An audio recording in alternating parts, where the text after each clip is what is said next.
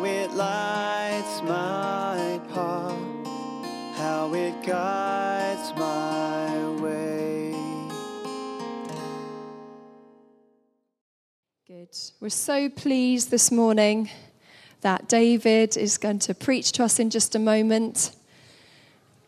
Such a joy. But as we prepare our hearts, then Alex is going to read the scriptures to us. Alex, come and read for us. And if you want to follow it along, you can look up Luke chapter 7. Thanks. Thank you. So we're looking at Luke chapter 7, verses 11 to 17 this morning. So Luke chapter 7, verses 11 to 17. And it has a little title in my Bible, Jesus Raises a Widow's Son. Let's read the word of God. Soon afterward, he went to a town called Nain, and his disciples and a great crowd went with him. As he drew near to the gate of the town, behold, a man who had died was being carried out, the only son of his mother, and she was a widow, and a considerable crowd from the town was with her. And when the Lord saw her, he had compassion on her and said to her, "Do not weep." Then he came up and touched the bier, and the bearers stood still. And he said, "Young man, I say to you, arise."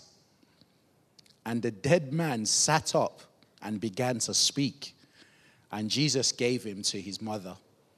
Fear seized them all, and they glorified God, saying, "A great prophet has arisen among us, and God has visited his people."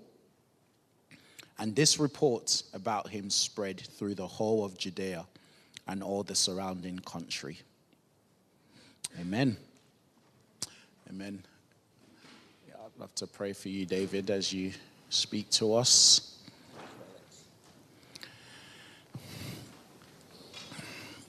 Yeah, Lord, we thank you so much for your word. Thank you that it's a light, it's a lamp to our feet and a light to our path. So, Holy Spirit, prepare our hearts to receive your word today. And thank you for your servant David, Lord, who you have prepared to share and to teach your word to us this morning. Bless and anoint him as he does that, we pray. Strengthen him from his inner man, Lord. In Jesus' name, amen. Amen. Bless you, David. Thank you. I've got it.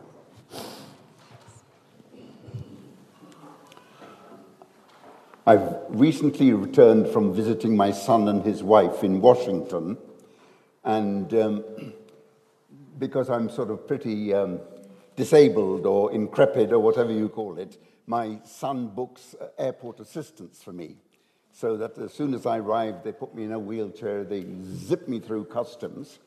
And in Washington, there was an oldish lady who was pushing me, and she said to me, "You help me, and I'll help you." And I said to her, I didn't carry any dollars because I paid everything by credit card. You see, I didn't have any. I said, "I'm sorry, I've got no dollars at all." She said, "Oh, no, not money. You pray for me, and I'll pray for you." And she'd come from Kabul, so I guess she was, likelihood was Muslim. So I've been prayed for by her. I thought it was an amazing thing that she said to me. At least I found it quite amazing. Right, Luke 7, great. In Jesus' ministry on earth... Oh, sorry. Yes, I could. No, I do need this one. Okay. Thank you, Debbie. In Jesus' ministry on earth, as recorded in the Gospels, he raises 3 people from death to life. In John's Gospel, and it's only recorded in John's Gospel, you have the case of Lazarus, who was the brother of Martha and Mary, and Jesus didn't go straight away when they called him. He waited, and when they got to Bethany where he lived, where Lazarus had lived and with the things. Lazarus was already dead and in the tomb for 4 days. And then he says, open the tomb, and he prays, and Lazarus got... And of course, the sisters are saying he's going to be smelling now. He's been dead for 4 days. He's going to be putrefied. And Jesus just carries on straight, and Lazarus comes out of the tomb hole. The second raising from the dead in the Gospels is recorded in 3 of the Gospels, in Mark in chapter 5, in Matthew in chapter 9, and in Luke in chapter 8. And it's Jairus' daughter. And it occurs. Jairus is a ruler of the synagogue in the area where he is, which means he would have been highly respected, senior person thing. And he sends a message to Jesus, my daughter is ill, and will you come and heal her? And at the same time, as Jesus is going along in the crowd, a woman who's had an issue of blood for 12 years. And it's interesting, Jairus' daughter is 12 years old. And so at the time that this issue of blood started for the woman was the time when Jairus' daughter, give or take a few days, was born. And this woman thinks, if only I can touch Jesus' garment, I will be healed. And so she comes and touches his garment, and she's healed instantly. Now, she would have been considered an outcast, because if you had an issue of blood like that, you were considered in Jewish society as unclean. So she would have been outcast, not very well respected, not very well assimilated into the society. And you've got the other one is a ruler of the synagogue. I was going to say upper class. They didn't have classes, but if you understand what I mean, he was sort of authoritative, well regarded. And Jesus, the woman doesn't rise from the dead. Her blood is stopped. But Jairus' daughter, they send a message to her, the daughter has died. And Jesus says, I'm going to go. And he goes in and he casts everyone out except the mother and father of the daughter and his three of his disciples. And he prays, and she is raised to life. So that's the second raising to life. And the third is in the passage that Alex read. Again, this one is only found in one gospel. It's only found in Luke. And it's a young man who lives in the city of Nain. And his mother is a widow, and he has died, and he's being carried along in an open coffin. And Jesus comes onto the procession that's going. And there's a crowd following this procession. And there's also a crowd following Jesus. So it's 2 big crowds that gather together that will witness this. And Jesus sees this coffin, and he tells the bearers to stop, and he says to the thing, young man, rise up, or get up, or whatever the words are, rise. And he gets up out of the coffin, and everyone is totally amazed.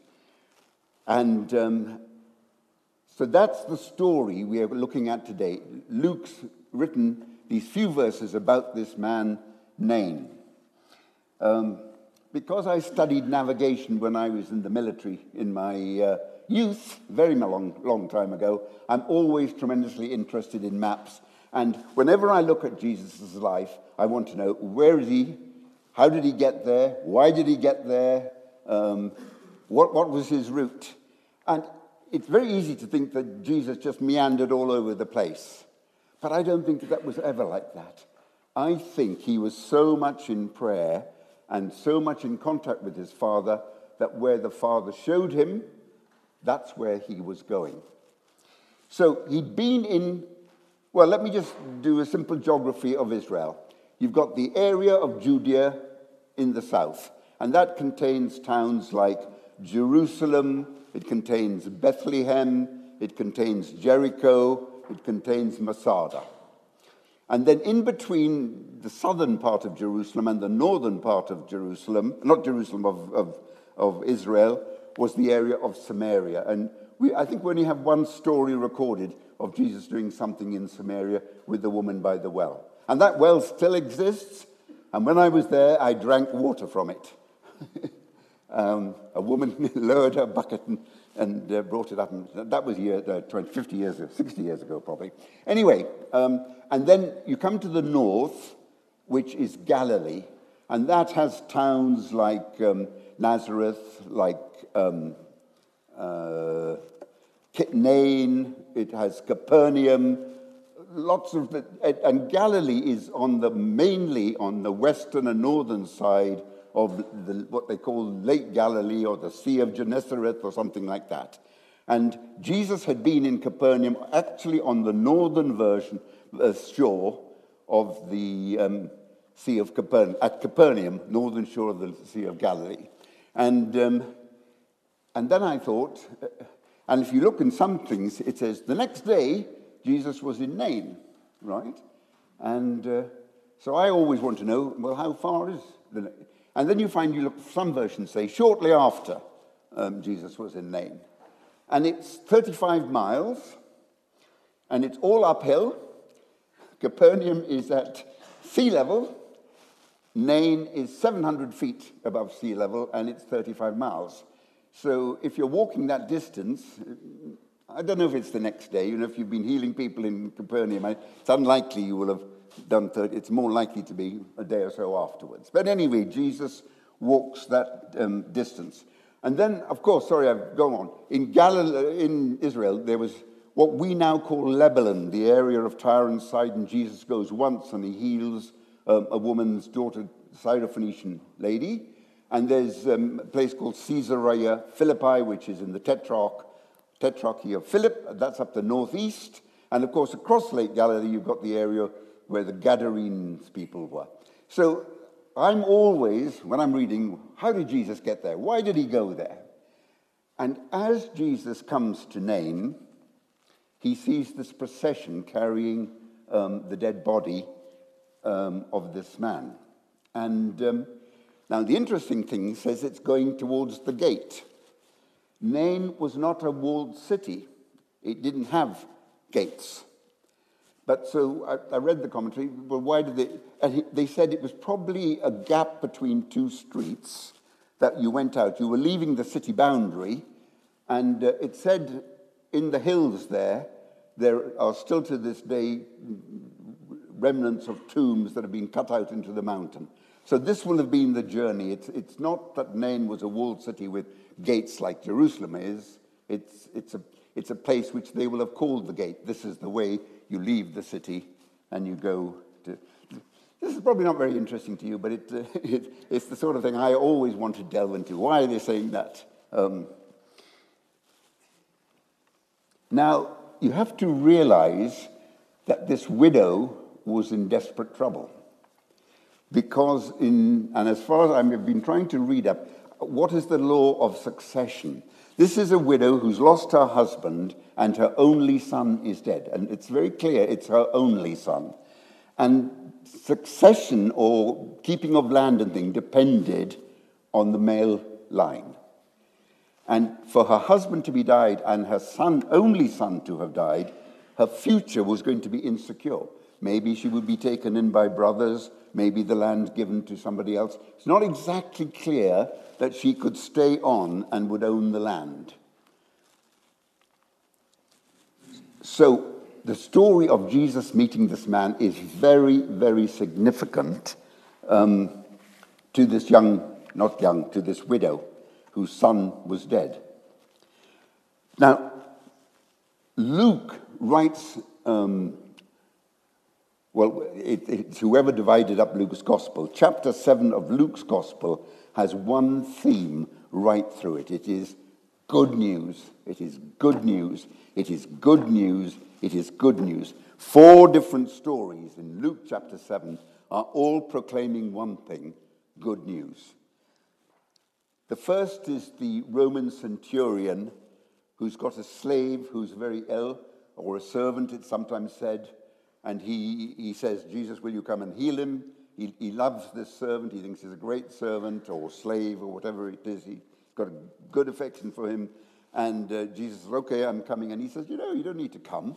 I'm a man of authority, and I'm in my place. If I say to someone, do something, they have to do it.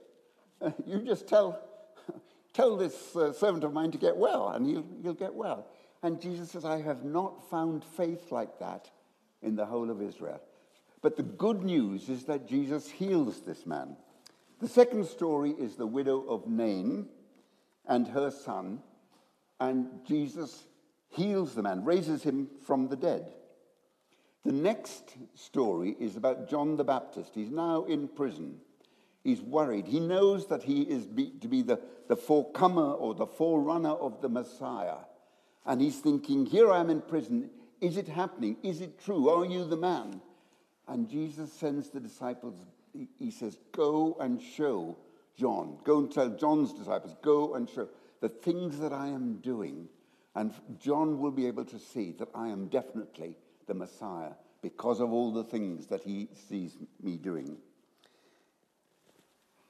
And the last is about a woman who was, they just say she had a sinful life, the equivalent possibly of a prostitute in our, whatever happens, she would be disowned, disliked, not accepted, and she comes and anoints Jesus' feet with this very expensive perfume. And he says to her, your sins are forgiven.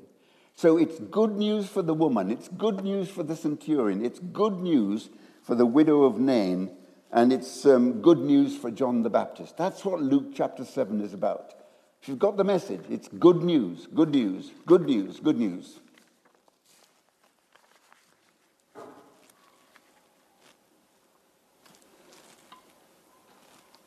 Right. It says that when Jesus saw the widow, he had compassion. Now, I am never ever have studied Greek in my life. I found Latin hard enough. I'd never ever thought of even trying. We had to learn the Greek alphabet because we used it in mathematics, but we never learned any Greek. But I read, and maybe Debbie will correct me later, that the Greek word used for compassion has to do with intestines. And we have the same sort of thing. When we feel something deeply, we say, I can feel it in my gut, don't we? Or it's a gut-wrecking situation. It's something that is very, very deep. It's not an intellectual thing. I may look at a widow and say, it's a great pity she's lost her son, losing her support and things like that. And I can make an intellectual decision. Compassion is much deeper than that. It's deep inside of Jesus. Jesus has compassion for this woman. And it's also mentioned in two other stories that there was compassion. In the Good Samaritan, the Samaritan who is a Samaritan and comes down and picks up the wounded traveler and bathes him and puts oil on his wounds and sends him to a hotel. It says the Good Samaritan had compassion. He didn't make an intellectual decision of pity. He had something deep within inside him that made him act. And in the story of the prodigal son, when the son has been reckless, run away, and then he comes to his senses when he's poor and he's got nothing to eat and he thinks, I'll go back to my father. It says the father had compassion on the son. Not an intellectual decision, I'll have him back. Right, something deep within him flowed. And I want to say that Jesus is somebody, he's not only good news, he has compassion in the deepest sense for all people. For whoever comes to him, whatever their situation, wherever they've been to, whatever they've endured in their life, whatever has made them do what they've done, when Jesus welcomes you, he has deep compassion at a deep level. Whether you've done something wrong, something bad, something you wouldn't dare tell other people about, you can come to Jesus because he brings firstly good news and he brings compassion. Jesus says to the woman, don't weep. Weep not. A dead son can become a live son. The crowds witnessed this. There were two crowds. One, those who'd been following Jesus from Capernaum, and one who'd been following the widow's funeral procession. And I guess she must have been a well-known woman for lots of people to gather and go to the funeral. The same message is true for us. Do not weep for those who have died in Jesus. In the book of Thessalonians, let me get it right the right way. Chapter 4, this is what the Christians are written to. Brothers, we do not want you to be ignorant about those who fall asleep. He means those who've died. Or to grieve like the rest of men who have no hope. We believe that Jesus died and rose again. And so we believe that God will bring with Jesus those who have fallen asleep in him. According to the Lord's own word, we tell you that we who are still alive, who are left till the coming of the Lord, will certainly not precede those who have fallen asleep. For the Lord himself will come down from heaven with a loud command, with the voice of the archangel, and with the trumpet call of God. And the dead in Christ will rise first. After that, we who are still alive and are left will be caught up together with them in the clouds to meet the Lord in the air. And so we will be with the Lord forever. Therefore, encourage each other with these words. Now, that's absolutely clear. He's saying, just as he said to the woman, do not weep. He's saying to any of us who've lost someone that has been beloved to us, and we found it very painful. If they have died in the Lord, you don't weep. You don't need to weep for them. Yes, of course you'll miss them and all those sort of things. But if they have died with the Lord, they will be with the Lord if we haven't died in the meantime, rise and meet the Lord when he comes. Jesus touches the coffin. And it was, in Jewish thing, if you touched a dead man or touched that, you were unclean for a week. And you had to go through various rituals. And the Lord puts mercy and love above local, not local, they were God's rules about cleanliness and you'll find the rules of cleanliness in Numbers, book 19. The young man was dead. He could not rise by any power of his own. Jesus would bid him rise, and he did so by the power of Jesus. The young man rises, and Jesus gives him to his mother. There's a passage in Ephesians chapter 2, which I just quickly want to read to you. No.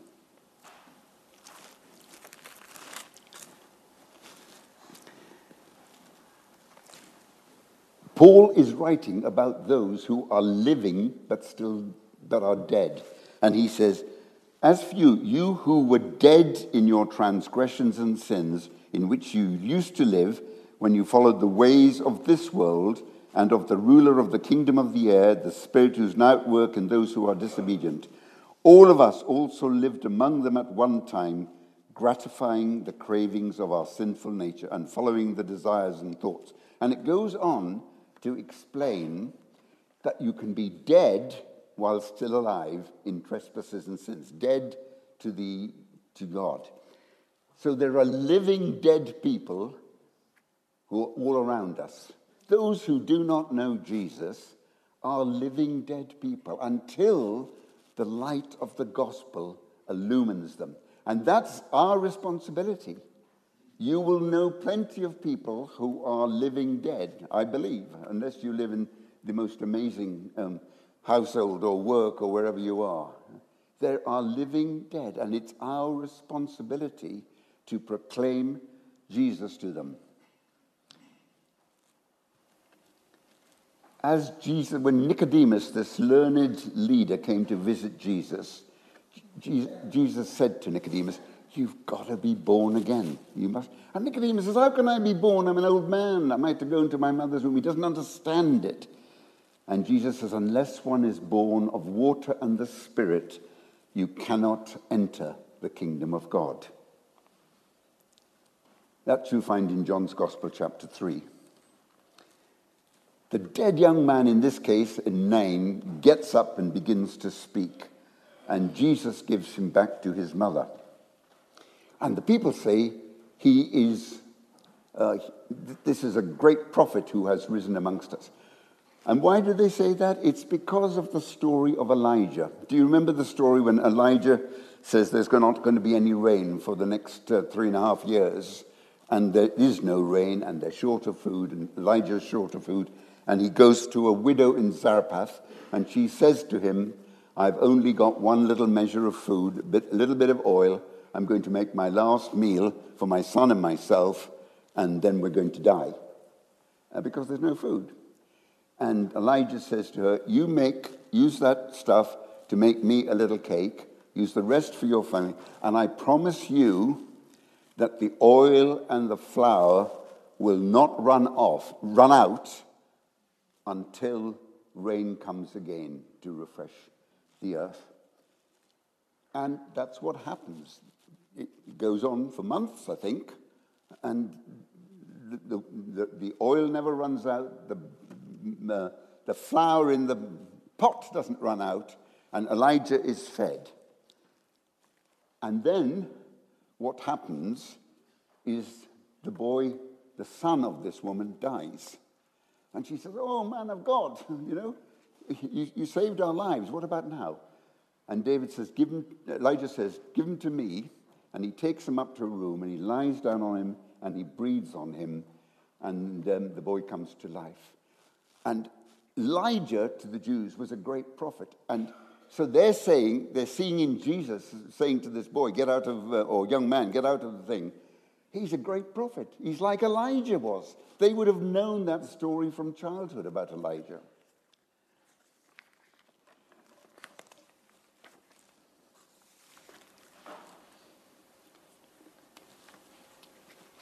Jesus did not ask the young man to become one of his disciples. He didn't carry him around like as a trophy. "Look at him, I raised him from the dead." The young man had to go on and live the rest of his life. He knew that he'd been risen, and obviously, I'm sure he'd have been very into Jesus and very into God. But he wasn't brought as a trophy. This is the man it would be so easy, wouldn't it, to do that, to show trophies. I was reading...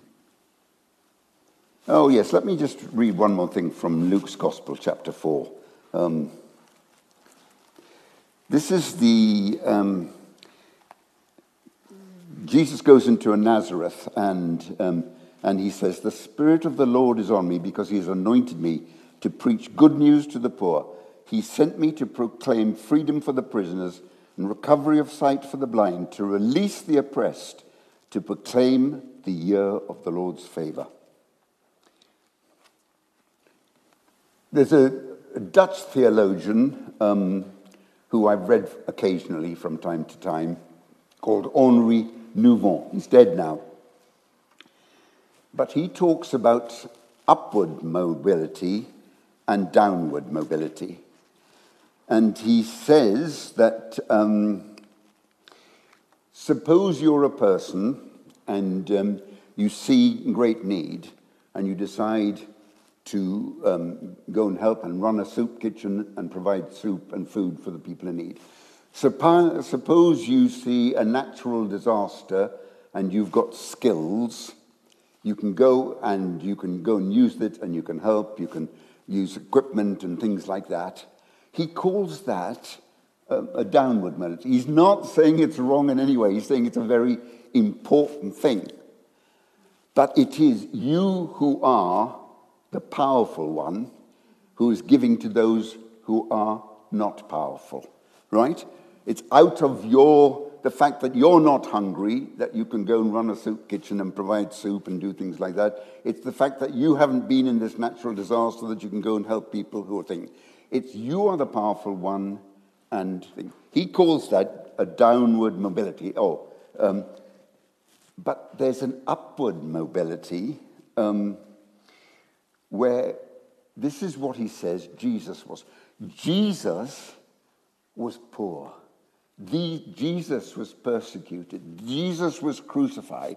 And his help came not from somebody coming down and looking over them and saying, well, I'll provide this and I'll provide that. It came from him being one of the people going through poverty, going through difficulties. And I just want to tell you one story. Somebody once said to me, they wait for my stories. This was in the 1970s. The firm I was working for had 3 major tenders to prepare.